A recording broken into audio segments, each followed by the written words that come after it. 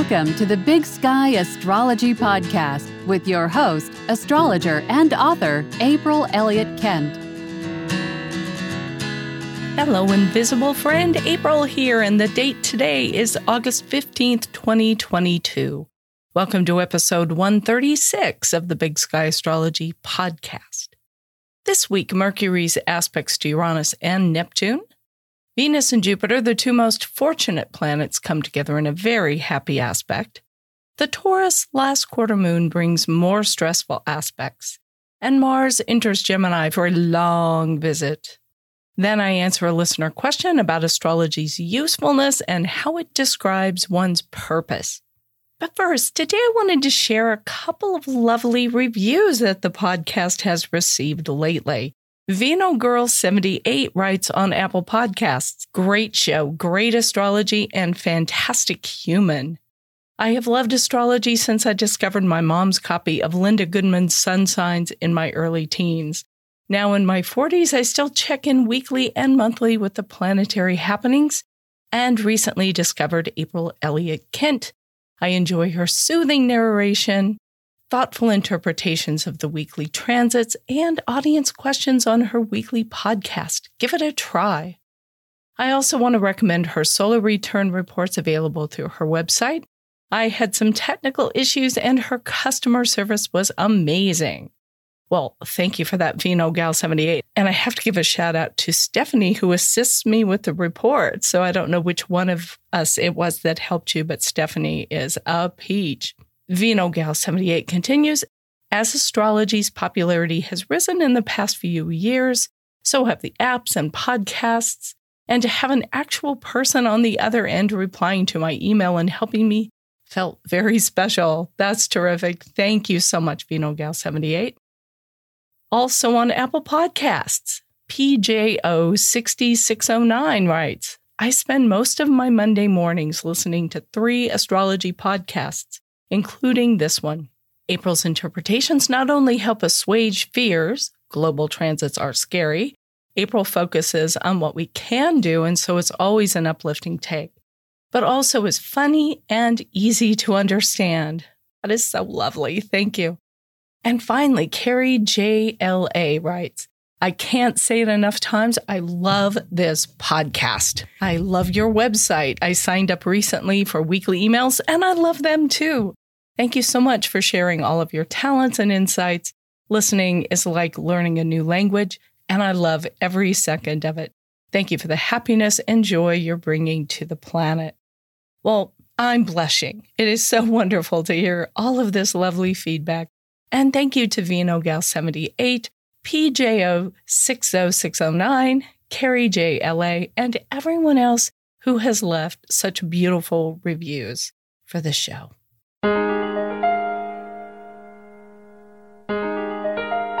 This week begins with Mercury making a trine aspect to Uranus on August 16th at 10:46 a.m. Pacific Time at 18 degrees and 53 minutes of Virgo and Taurus.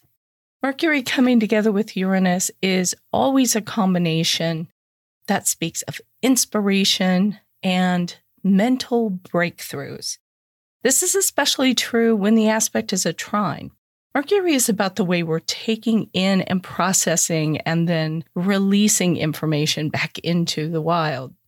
And Uranus is a planet that breaks through boundaries and expectations. And in the case of Mercury with Uranus, can help us see things in a new and unexpected way. So that's the great part of this combination. Now, it can be a little bit difficult, even when these two are in a good aspect with each other like a trine. It can be a little hard to focus and to follow through on things when Mercury is connecting with Uranus. Uranus is a planet that is sort of like riding a bucking bronco, and we're just barely hanging on and trying to stay in the saddle.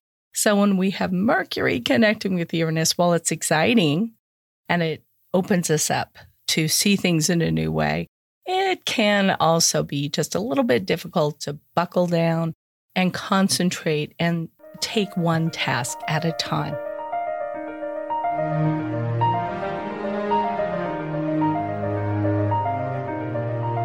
On August 18th at 1:03 a.m. Pacific Time, Venus makes a trine aspect to Jupiter.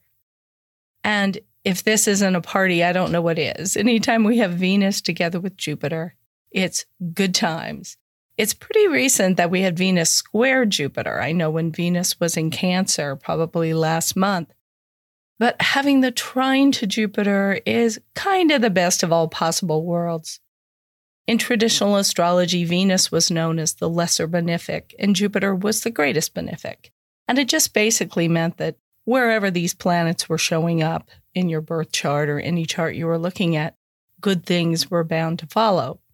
The problem with the square between the two, as we talked about last month, is we can tend to overdo it a little bit when these two come together, because Venus is what we like and what we want, and Jupiter says more, more, more. But Venus making a trine aspect to Jupiter, as we have it here, says that all of the things associated with Venus, pleasure, satisfaction, the loving endeavors, things that we like, basically, with Venus, when they connect with Jupiter, it's more of the same. And it's a little easier, probably, to get the things that we want. Now, what is always important to keep in mind is we may know what we want, but that isn't necessarily always the same as knowing what's good for us. Here's a way to think about it. Imagine you're a little kid and you get to go to the fair. And it's exciting because it's only once a year. You get to go to the county fair and you eat so much cotton candy, so much popcorn, so many hot dogs. And you see all of the exciting performances. And it's very stimulating. And on the way home, you kind of fall asleep in the back of the car. And for the rest of the evening and maybe part of the next day, you actually don't feel that good because you've had a dizzying array of foods and sensations. And it can be a little too much and a little overwhelming. So that can be the effect of Venus coming together with Jupiter. That said, it's a very nice aspect. And we haven't been having a whole lot of really nice aspects lately. So I'm going to say, you know what? Let's just enjoy this one. And if we get a little bit of a stomachache from all the cotton candy, so be it.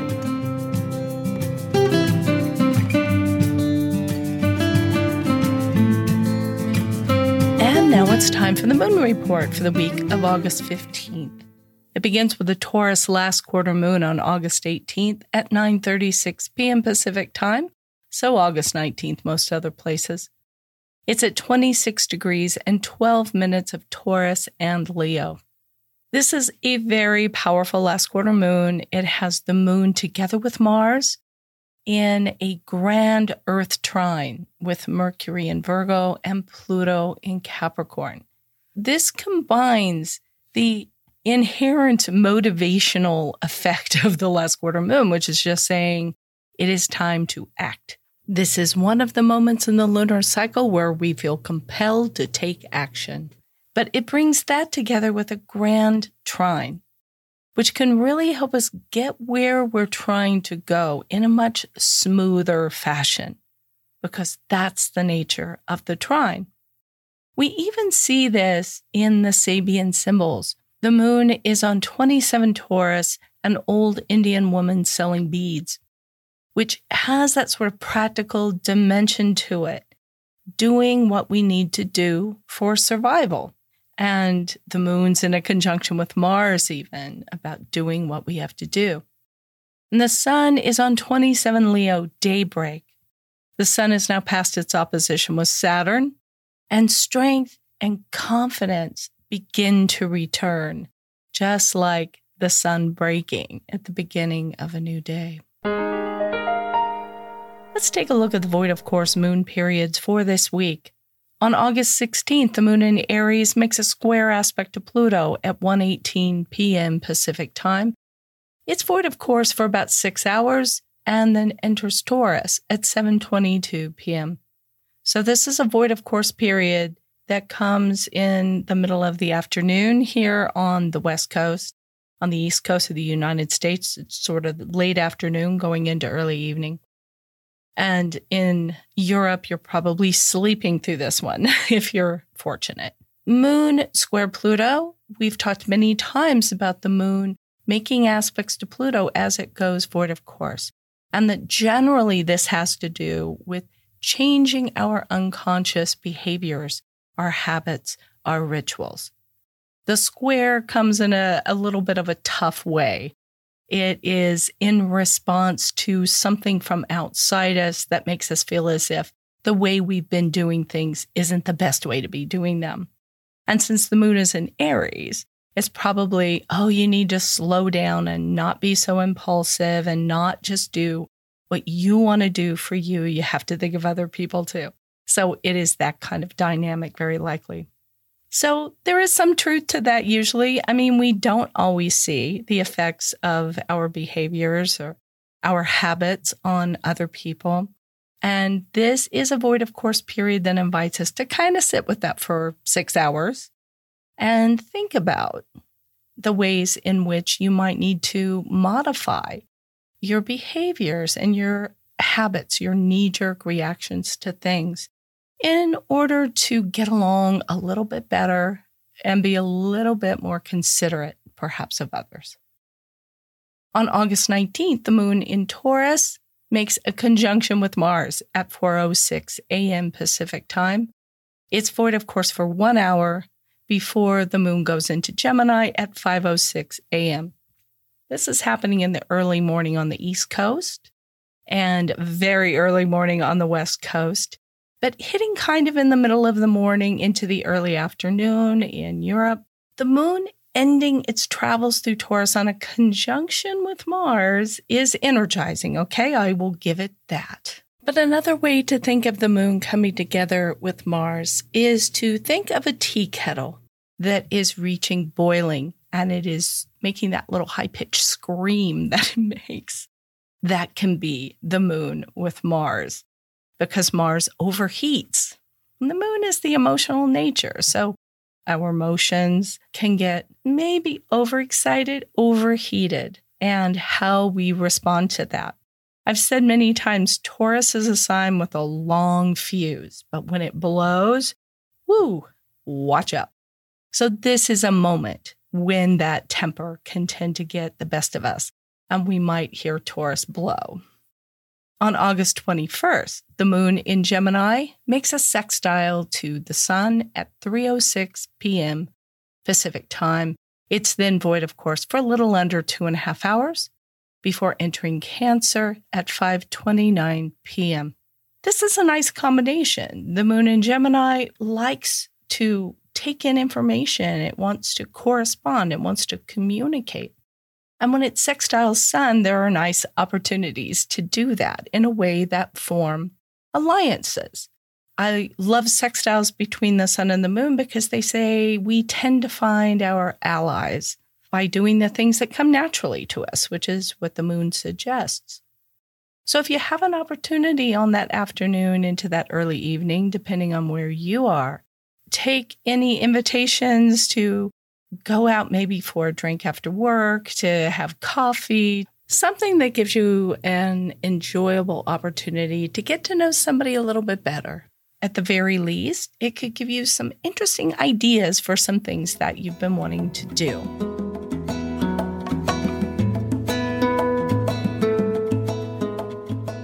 On August 20th at 12:56 a.m. Pacific time, Mars enters Gemini. And it will be there for a long time. It will be there between August 20th and March 25th, 2023. Mars is usually only in a sign for a couple of months, but as we see when it goes into its retrograde periods, as it will this fall, it's retrograde from October 30th, 2022 through January 12th, 2023. That dramatically increases the amount of time that it's in a sign.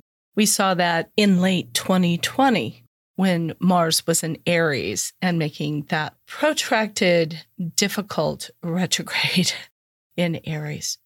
Now, Mars being in Gemini, what's it about? Mars is about the way we are going to get things done, and it's about the kinds of things that are going to aggravate us and the kinds of matters that will tend to make us feel as if we are in a battle and that we need to defend ourselves.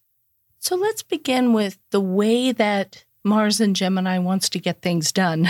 First of all, it likes to multitask.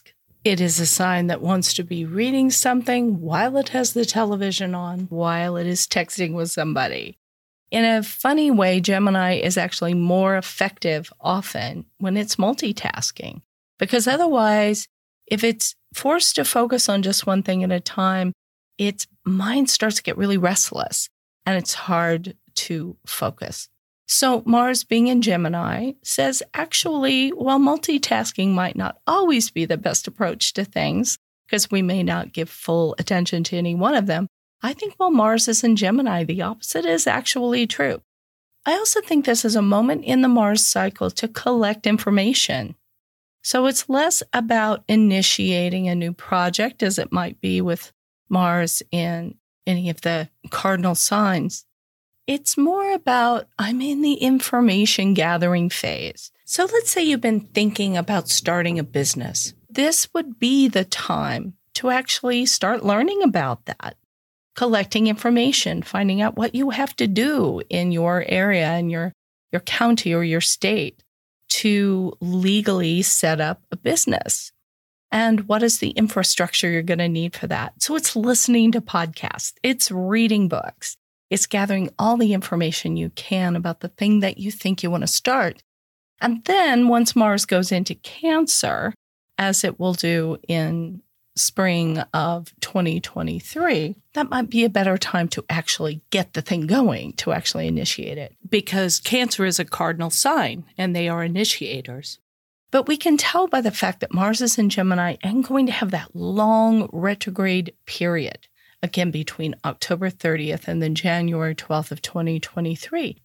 And Mars being retrograde is also about this process of going back, retracing our steps, revisiting, figuring out what we may have overlooked, figuring out what we know from, say, past jobs that we've had. Mars is very much a job planet. And what have we done in the past, which is the retrograde part? And what can we take from what we learned through that into our new project? Mars takes a couple of years to go through the zodiac. And so when it goes through a new sign, it's good to look at the house of your birth chart that contains that sign that Mars is going to be in, the house or houses of your chart that contain Gemini, because they're going to say where you are a little bit more motivated to get things done, where it may be a little harder for you to get things done because of the retrograde, and the kinds of things, again, that can annoy you or goad you into anger. With Gemini, it's things like, oh, that person said this thing to me or wrote something about me on the internet or whatever it is. It's about language because it's Gemini. It can also be that if you have been having some tensions with siblings or with neighbors who are people that are represented by Gemini in a chart, that you may have some flare-ups in those relationships, disagreements or quarrels or bickering or whatever it might be. So there's just a couple of things to keep in mind as Mars is going through Gemini.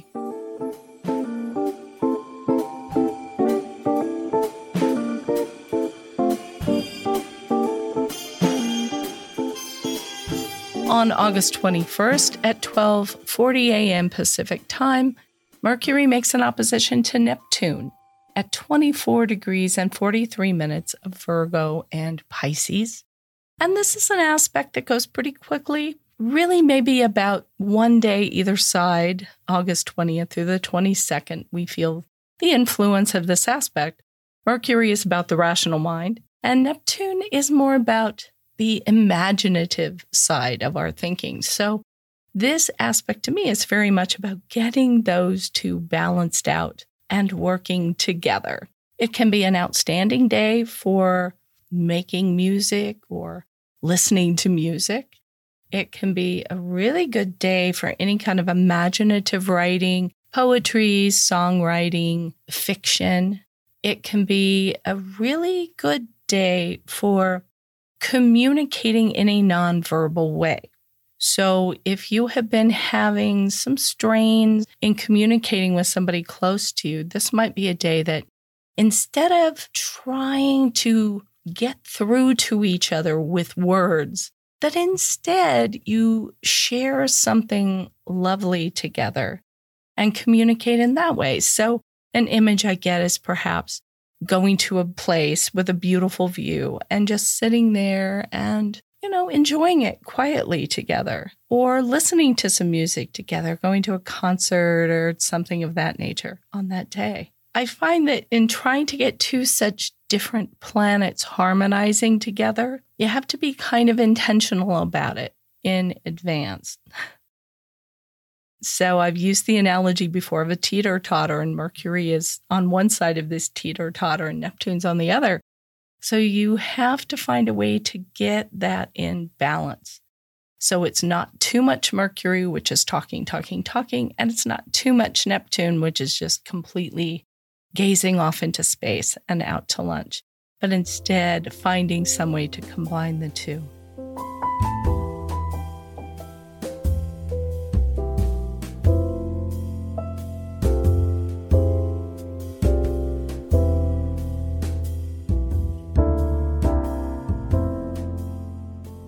In this week's listener question, listener Kelly asks, I'm interested in your thoughts on purpose in the birth chart.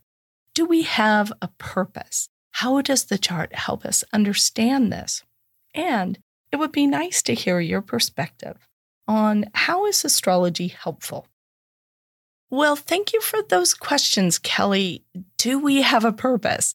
Well, if you ask a dozen astrologers, you're going to get a dozen answers on that one. I believe that we do have a purpose, but I also think this is a matter of belief.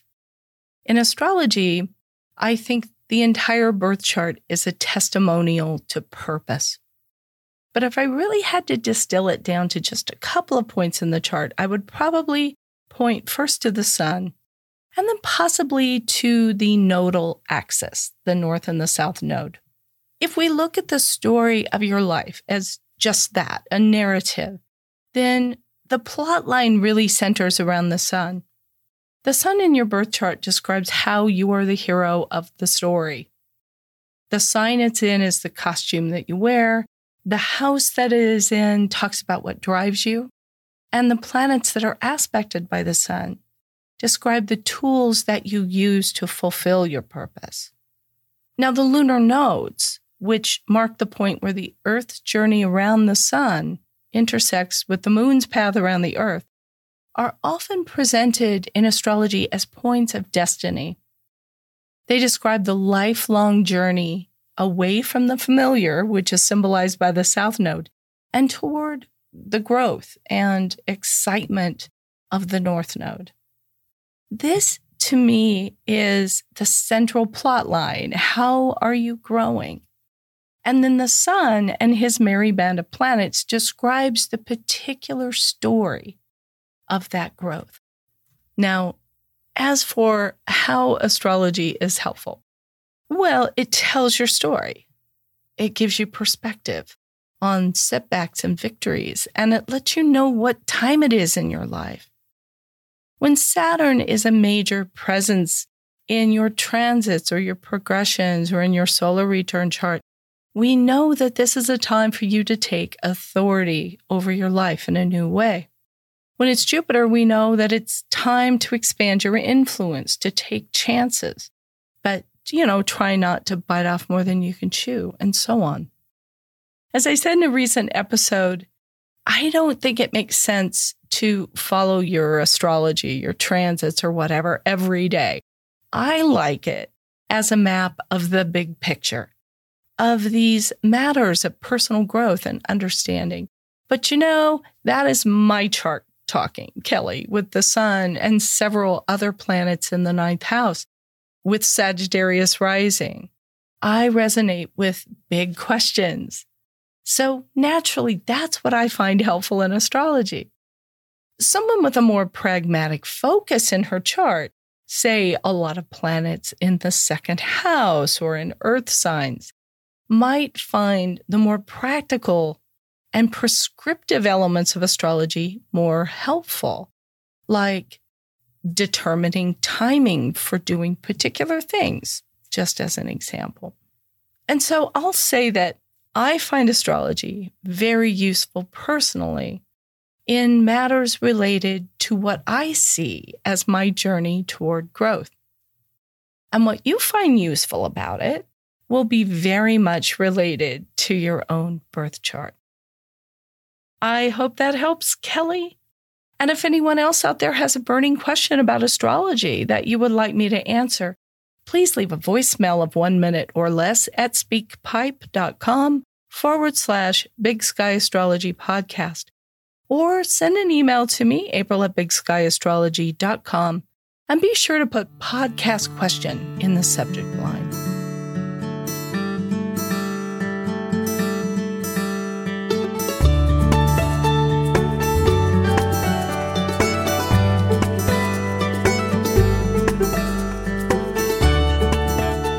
That is everything I have on my show sheet, so I'm going to wrap this one up. Thank you so much for listening to the Big Sky Astrology Podcast. If you like what you're hearing, be sure to subscribe or follow the show in your app of choice. Ratings and reviews are always welcome, and I would love it if you would help spread the word by telling an astrology-loving friend. You can read show notes and full transcripts and leave your comments about each episode at BigSkyAstropod.com. Thanks especially to everyone who has shown financial support for the podcast over the past year. It makes all the difference in being able to bring this to you each week. So in every episode, I'm thanking some of you by name. This week, let's give a Big Sky Astrology Podcast shout out to Connie Cameron and Anastasia Molnar. Connie and Anastasia, thank you so much for listening to the podcast and for supporting the show with your donations. If you enjoy the show and would like to make a donation of your own, please go to BigSkyAstropod.com and follow the link. That's it for this episode. Join me again bright and early next Monday.